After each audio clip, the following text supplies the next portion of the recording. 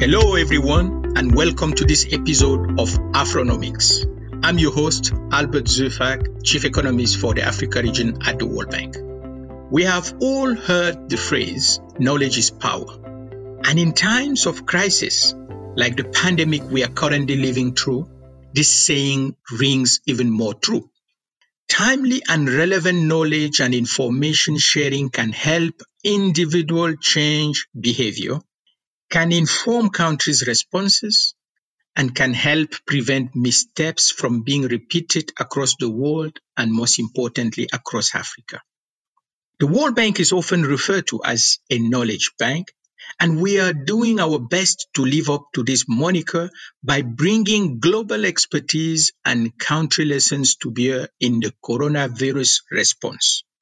In African countries, that has meant taking what we know from East Asian and European countries that faced COVID-19 a bit earlier and helping figure out what may or what may not work in our country's settings where informality is high or where lockdowns are not feasible or not sustainable for a long time. This work continues in earnest as COVID-19's impact on Africa continues to grow. To discuss this and more, I'm honored to welcome Mari Pangestu as my guest on Afronomics today. Mari Pangestu is the Managing Director for Development Policy and Partnership at the World Bank, and she oversees the entire World Bank Group's knowledge work. Welcome, Mari. Thank you, Albert. It is such a privilege and really honor to have you on Afronomics, Mari. And you just took on this challenging job of managing director, overseeing the knowledge work at the World Bank. And chief economist offices across the World Bank are part of your network of knowledge generation, dissemination, curation, and it is such an important job. So what do you see coming to the bank, Mari, as the role of knowledge in the work we do? Well, I come in from a background of research, and then as a policymaker, I continue to value research and knowledge in the sense that I'm a great believer in evidence-based policymaking. So the way I see my role now in the bank is twofold if you link it to knowledge. One is to ensure that we have the right type of knowledge product, and there are different types of knowledge products. You mentioned just-in-time advice, input, or analysis. And there can be some others which are a bit more medium term or longer, which takes time to undertake the research. But they all are intended to help the client countries that we work with to really get development results. And this is ultimately, I think, the main mission of the bank. And at the same time, the other part of the knowledge is how do we use what we know from our country experience and we bring it back up to the global knowledge and come up with, some cross-country, cross-region best practices or experiences. This is what you would call global public goods. And also, we need to use the knowledge to play a role in global cooperation leadership because, there are many things that we can do. We have convening power. We have knowledge that we can use to say, okay, on some issues, it can be done by nations. On other issues, you can take one that is very close to the COVID response, the production of vaccines, for instance, which will need global cooperation. And we, as the bank, we have the know-how, we have the knowledge, we are involved with all the partners. Like if you take the vaccine example again, we have been working with the health partners that are involved in vaccine production. And a lot of it was created in response to Ebola. And we're building on that now to use it also for the response in COVID. So I think knowledge plays many roles for me, but ultimately it is about development. And it can be delivering in country. It can be delivering the public goods, the thinking that needs to happen across the board about how to push the development objective. And, the global public goods side of it is we are there to represent the voice of the developing countries. just like the vaccine issue. We are there, and we have a lot of global partners. But our main objective is to make sure that the vaccine will be globally accessible and be accessible at an equitable and affordable price for the poorest countries. Great. Um, Knowledge cannot be, more important than in times of crisis, Mary. And as you rightly said, um, as the world is battling this novel virus, um, the World Bank has stepped up interventions and helping countries to really orchestrate a solid response. Putting together great programs to stop the progression of the virus, but also build the foundations for recovery. How do you see these two pillars of the World Bank, the knowledge and the operational side, working together to help countries orchestrate responses to COVID? I was involved in all the meetings that were related to our COVID response. The first health emergency response, which has now reached 100 countries. And what I saw was actually incredible to me. I knew a lot about the bank from the outside, and also as a client previously, but I have never seen the inside workings of the bank. And what I saw was actually very incredible. I think the bank works the best when they're focused on having to respond to the crisis. And what I saw was all different parts of the bank coming together. The knowledge part came together to see, okay, what happened during previous crisis. And we did start with the health crisis to begin with. So all the knowledge related to what happened in past pandemics, including Ebola. Ebola was, as you know, the bank has done a lot of work on Ebola, and actually Africa, in this sense, because you had many countries had already experienced going through Ebola. So we looked at that as the basis for identifying, okay, what should be the health emergency response. And then that is also combined with the early responses on people. So you're protecting lives, and then you're also protecting livelihoods. So in terms of the social protection programs and cash transfer programs that we need to deliver. And again, the bank has so much experience and knowledge on social protection programs of different kinds, not just the government kind of social protection programs, but also what we call community-driven development programs, which work very much at the community level. And this is actually where, you mentioned that Africa and also many other developing countries, it's very difficult to do isolation and social distancing when you are talking about people living in very densely urban centers. In rural areas, it may be a bit better, but, densely populated urban centers, you just can't do isolation and social distancing. So how do you address these issues? Slums or urban dwellings. One finding we have seen with this crisis, and that came out of all the input that we got from all the countries in the first month of this happening. With this pandemic, it hit the urban poor and urban near poor much more than the rural areas, compared to, say, the financial crisis, which tended to be more hitting the rural areas. This time it's the urban areas that are getting hit the most. And there's a lot of what I would call people trapped, those who are living in the urban areas for working reasons, who are working in construction, the informal workers, they're stuck, they cannot go home to their villages. And then you also have the freezing of remittances. And these are kind of the big issues that we found as we are designing the policies forward. We use the knowledge of past crisis, but everybody's saying this crisis is different from any other crisis, but we can draw on some combination of past crises that are epidemic related, like Ebola, like SARS, like MERS, like the swine flu, and also the financial crisis, or in the global financial crisis in Asia, we had the East Asian financial crisis, the Asian financial crisis in the 90s. So you bring in a lot of the experience from all the different crises.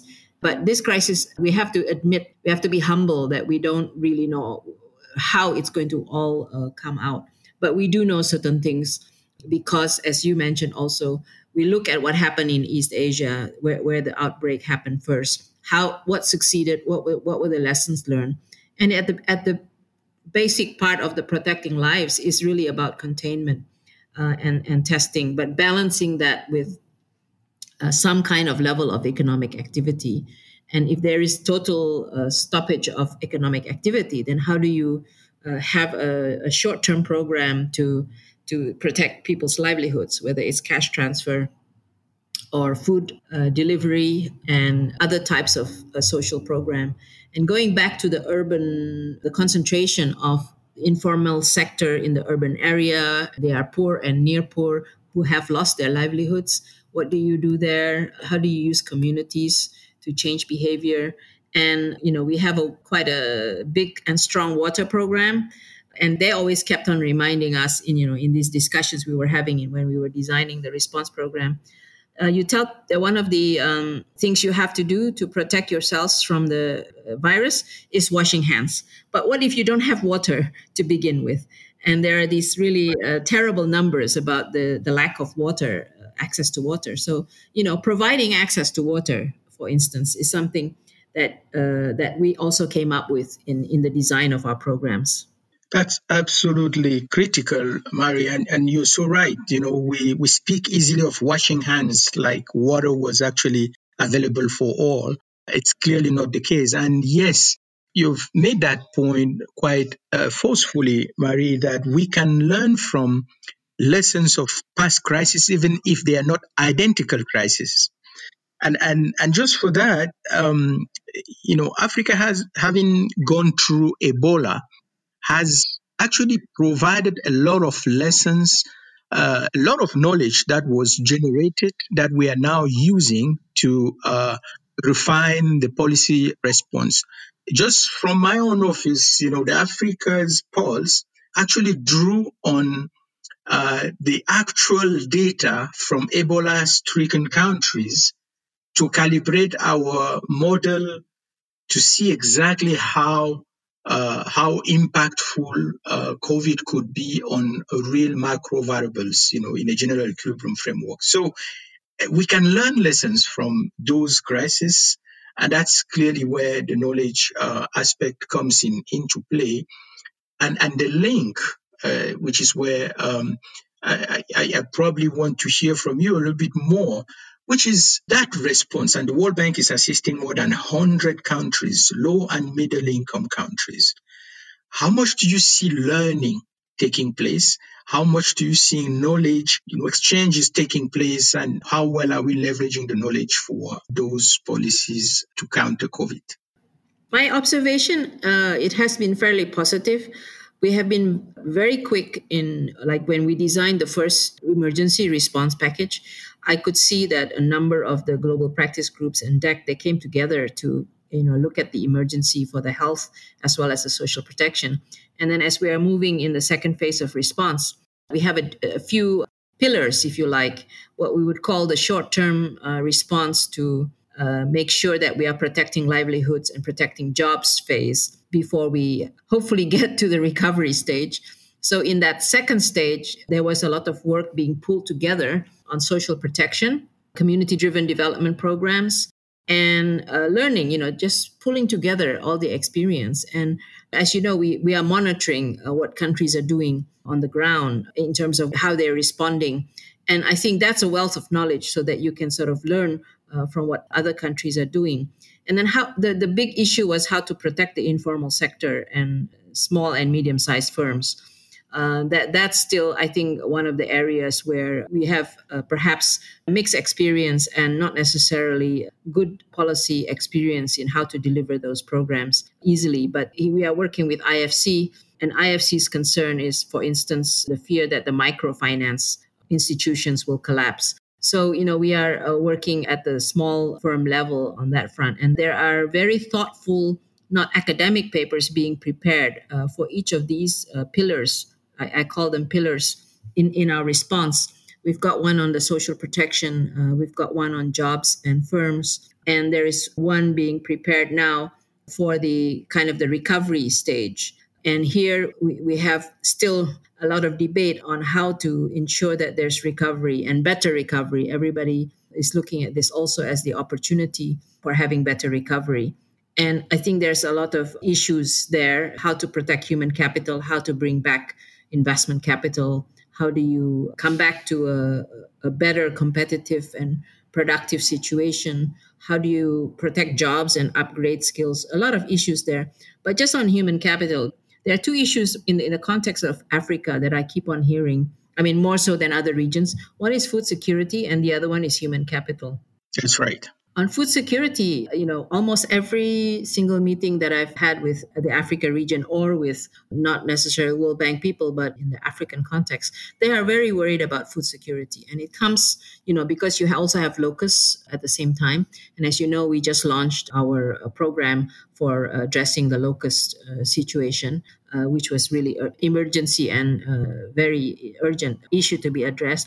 And then, the issue of spikes in prices, because Africa is very dependent on imports of food.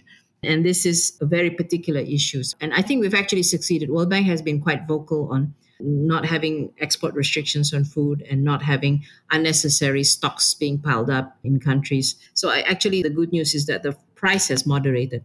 But then you have the other problem of food security, that you don't have money to buy food, right? Or the income of people have fallen so far that they are skipping meals and so on. And really what we worry about is related to human capital is children and women. And children, first, they're not going to school. Second, they may be not getting the nutrition that they need right now. And the longer pandemic and the social distancing and the lockdown continues, the worse it's going to get.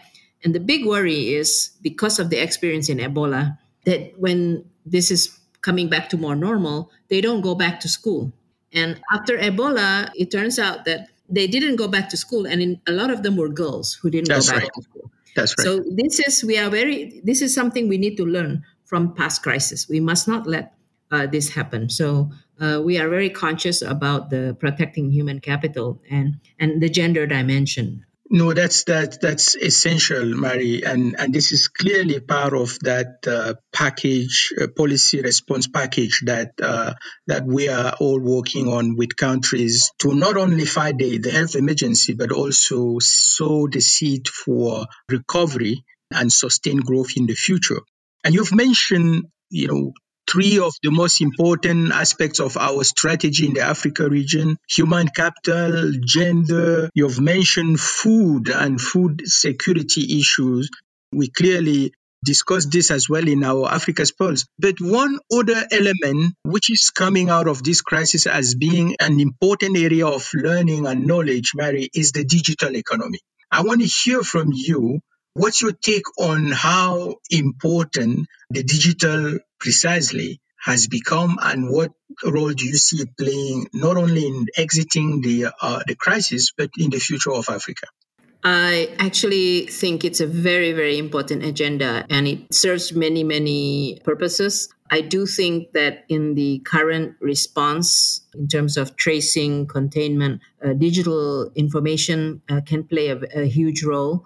And I know that Makhtar, with his digital team, have been trying to work with a number of African countries, working with the telecom companies, to have a database that they can use in the initial phase for the containment and tracing purposes.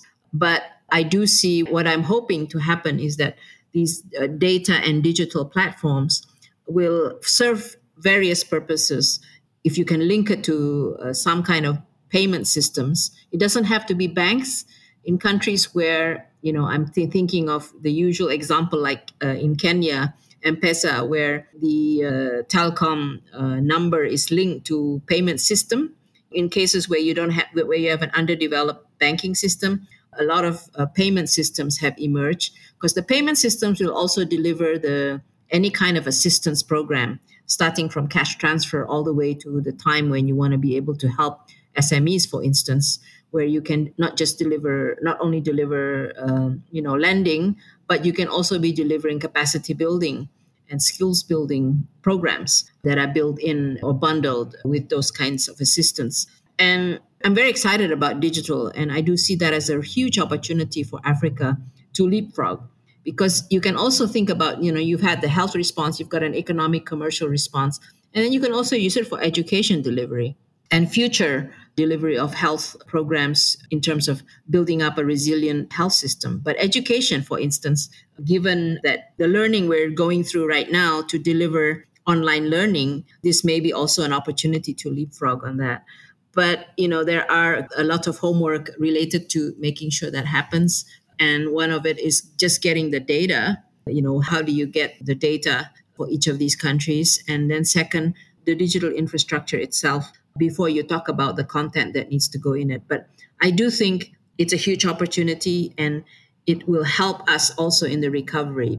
I'm actually a great believer in the role of technology and digital connectivity to address the inclusiveness agenda. And if we did it right, we could really achieve a lot.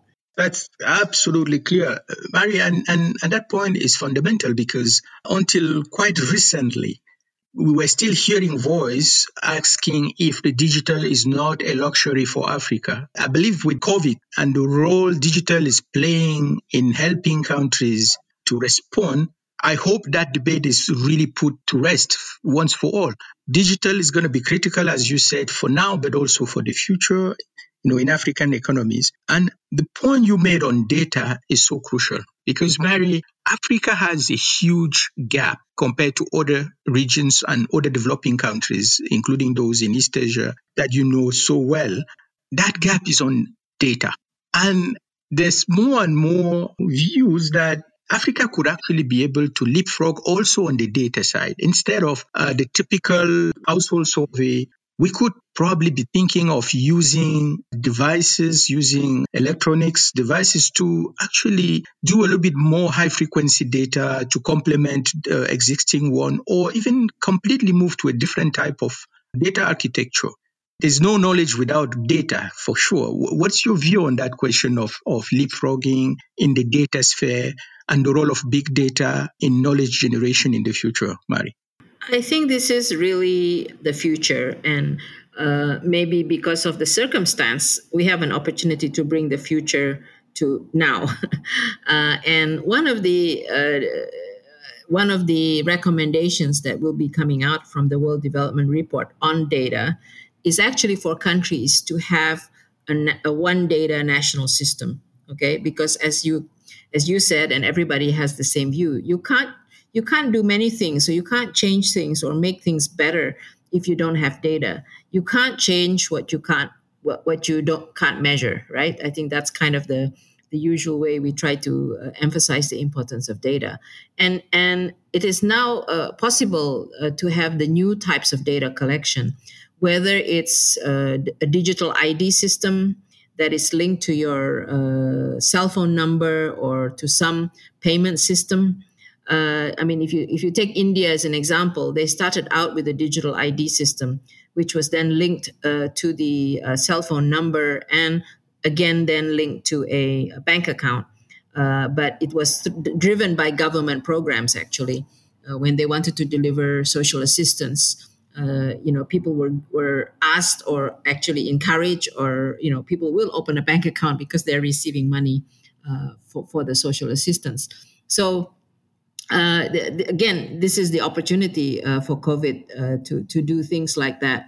As long as we are mindful, and this is where a lot of the discussion, as soon as we talk about data that will have all your citizens on that data set, how do you make sure people's privacy are protected, and how can you ensure that with confidence that there's data governance around it?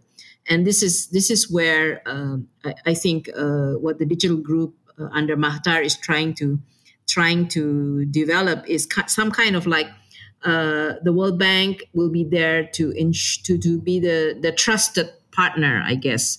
In situations where the government's capacity or institutions are still weak, we could be there. We have the convening power and the trust, I suppose, to be the intermediary, so that we can give the structure and the governance to make sure that the data is is being used for the public purpose and not for other purposes, because there is that fear, especially in for democracies, even in my own country in Indonesia. There's always this fear raised by the democracy advocates. Oh, this is you are going to be able to control us again, kind of thing. So there's a lot of issues there, but I do believe that if we find the right balance, we can do it. And this is again where the World Bank, with all its knowledge can and experience from other countries, can help to design appropriate programs in Africa. Definitely, and that's clearly an area where we are seriously invested. The digital economy is one of the pillars of our strategy in the Africa region, and on the analytical side as well, we're working with the digital economy team in the infrastructure VP. We collaborating with them on a big flagship report on the digital economy in Africa. What's the program called? It's called the Digital Moonshot, which is basically really addressing the issue of digital infrastructure, where we are lagging behind in Africa, the issue of digital skills, the issue of digital platform that can help addressing the issue of governance, but that themselves need a strong governance framework around, as you mentioned. But also digital entrepreneurship, Marie, because we do see in the Africa region the digital as a potential source of productivity increase and job creation. So digital entrepreneurship is part of that whole program. And we are also definitely working with countries to implement the digital ID that you mentioned. And in countries like Kenya, we've seen how important digitalization can be helpful in this crisis, where they have expanded their safety nets, building on the digital infrastructure they have built. So it's extremely, extremely fascinating, but it requires full focus from the development community. And in the process, we are building data for sure. And I want to come back to that point on data, because without data, what we see spreading is misinformation, is clearly the whole issue of information asymmetry that clearly does not help actually generating the right kind of knowledge. So I want to get to you, Mary. I want to hear from you. How do we, in this time of crisis, fight information asymmetry, or at least ensure that most of the information is available to most people? I think we just need to do better job of sharing data. And I know that in many countries, a number of the private sector are beginning to want to share data, including like the data companies and the tech companies. They are more willing to share information because it can't just come from government. But obviously, the government needs to, especially when you're talking about communicating important information about how to handle or how to deal with the pandemic. You need to have accurate information, whether it's on number of cases, which areas are what you would call red areas where there's been a breakout that you should avoid, and behavior changes. How do you take care of your own community? Kind of information. Self quarantine protocols, protocols for when we start going back to work that have to be adhered. These will be very important information and communication, because there's so much false information that comes out in today's world. There is so much information out there. The government, I think, in the first instance, each government, and if you look at East Asia, a lot of the successful countries that were able to do a good job of containment and then in the opening up was because they had a very good coordinated government policy and communication strategy. that went all the way down to the local level, because otherwise people are very confused or easily scared or easily panicked, right? So this is, I think, in the first instance. And then secondly, if you talk about the kind of data that we need a lot of data. We need to know, I always say, how do we measure the pulse of anything? And I mean, we probably have fairly good data on where poor people live and where poor people are, because a lot of countries already have invested in recording the people who are below the poverty line. But other than that, we don't have a good information. Like the informal sector, we don't have good information on the informal sector. So we need to devise ways that can track this part of the population better, as well as SMEs and micro enterprises. So I'm not sure how we can do that fast and easily, but short of, you don't have time, and it's not very accurate to do the way we do surveys, but I think you could do a combination of surveys but combine it with technology. And I know that FE is trying to do that for kind of the economic actors in any economy. How can we measure how they're doing, right? And then we're also looking, SD is looking at how do we make sure we have early warning for food insecurity. The easiest way is price, the information on the price of food. How can we get daily information on prices in various developing countries, so that we can have an early warning system if there's going to be a price spike. So these, I think, are some of the things that we can do quickly using existing information. While in the medium term, there should be a big warning sign for all countries of the importance of having a one data system. Right? In my country, we had. I was the Minister of Trade, and I was always fighting with the Minister of Agriculture in terms of the rice production estimates, for instance. So you cannot. I hope that this is a good wake up call and a big push for making sure that countries coordinate on a one data and improving their data, whether it's a combination of the traditional surveys combined with new data, whether using satellite information, GPS information, drones, digital information. These all can be put together to be very powerful.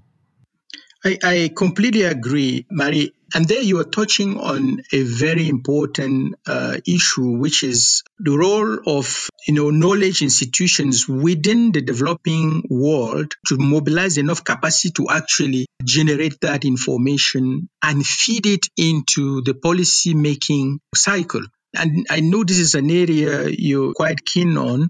How do you see us supporting those institutions of knowledge generation? How do we build or mobilize that capacity for knowledge creation and knowledge dissemination, which are critical to promoting homegrown and home-owned ideas when it comes to policy reform? How do you see us helping? I think it's hugely important, just because of my own experience, where the World Bank has this huge advantage of having the knowledge and having a lot of the expertise, but it is still the World Bank. And in many countries, sometimes is seen as, okay, we don't want to be told what to do by the World Bank. So you need to be able to work in parallel. That's how I always look at it. That you also ought to be, and I think it was the chief economist from Africa. He shared with us at the Chief Economist Council meeting, I think, that I attended last week, that actually in the case of Africa, I mean, the other regions didn't report the similar thing, but it may be also in the other regions. But at least in Africa, he informed us that what they did was they worked with economists who are working in the government, sometimes those who are advising the decision maker, like all the way up to the president, as well as working with local research institutions, so that you can be doing research together. You can also be giving them input.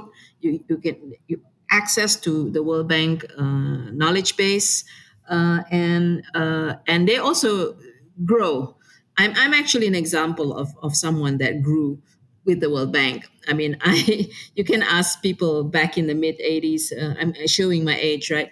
My first my first consultancy job was a short-term consultant to the World Bank on trade, and I went around the country with two of your trade experts, and we did a lot of really good work, and we did achieve some changes, and then I kind of grew out of that, and I continued to have very good relationship with the bank until the time I was minister, where I would also ask the World Bank for policy advice. I do remember those days, Mary. But when you were in that trade network, and I was the country economist for Malaysia, I did attend a number of meetings that you were really at the heart of. And also thank you for making reference to the Chief Economist of Government Initiative. Yes, it was me presenting that at the Chief Economist Council. Oh, that was you. Okay. No, I found that really, I like that. It is a great network, and we are really leveraging it to build capacity in a different way. But also strengthening those local research institutions that are so critical. And I've seen people go in and out of the bank office. Like in many countries, they would sometimes start working in the bank, and then they would leave and join other institutions, or they would go and join the government. So there's also a lot of capacity building you can do locally, which will help the reform process. And because if the person has been involved with the bank before, they will actually automatically reach out when they need to do the policy reform. Absolutely. Now, let me come back to the World Bank, Barry. In the big portfolio that you handle, there are multiple sources of knowledge generation. How do you see us bringing all of this together and leveraging it for the good of the client? How do you see us strengthening collaboration within different parts of the bank on knowledge generation on the one hand, and strengthening the link between knowledge and operations on the other hand? I think we have to do a top-down and bottom-up process, and hopefully it gets we meet halfway and get a good outcome. So top-down, the experts and the researchers, they need to be the global experts on various topics. And be at the cutting edge, if you like, of the knowledge, because things evolve a lot, which may come late to the country, or the countries do not have time to look at the bigger picture. So that's the top down. But the top down also needs to understand what is needed at the country level. So they also have to get input from the country level as to what are the needs and what are the issues that they are grappling with on the ground. So you're always struggling with just-in-time and kind of the longer knowledge products, but they're actually related. This is what I've been told many, many times, because you build up a knowledge base, on various issues, and that is the basis for you to quickly come up with a short policy note that the minister asks you to come up with yesterday, right? So I think they're related, but you got to know where the links are, and you've got to know where the relationships are. And that's why I've been going around actually talking to regions, and I'm also going to start talking to country directors just to get a sense of what is needed in the field compared to what we need to be developing at the global and research side. That's amazing. Thank you so much, Mary. Any last thought for our listeners? I think we let's be optimistic that we can overcome this crisis if we really worked hard to make sure that we are going to undertake the right responses, whether it's in the containment, tracing period, and then in the beginnings of recovery. and take the opportunity to build back better. And I do believe Africa has huge opportunity ahead of them. And we do hope that we can be optimistic despite the challenges that many of the programs and the priority is going to be in Africa, whether it's from a World Bank perspective or from all the I think if you look at all the donors that we talk to, they're also prioritizing Africa, and we really need to prevent the tens and millions of people who will end up being in extreme poverty and reverse, a whole decade of our work. Let's all work together for this, for making sure that we can really design the right responses and really work with not just with the governments but with all stakeholders. Absolutely. And I like that sense of optimism, Mary. We really need it at this time, and we needed to really fend off COVID-19. I really want to thank you so much for being here and for sharing your views with our listeners. And I want to thank you for your leadership on the knowledge agenda at the World Bank and beyond. A reminder to our listeners, you can find all of our recent publications at worldbank.org/AFRCE. And for more, you can follow me on Twitter at Albert Zeufack to share your views, questions, and ideas. Until next time, thanks for listening and stay well.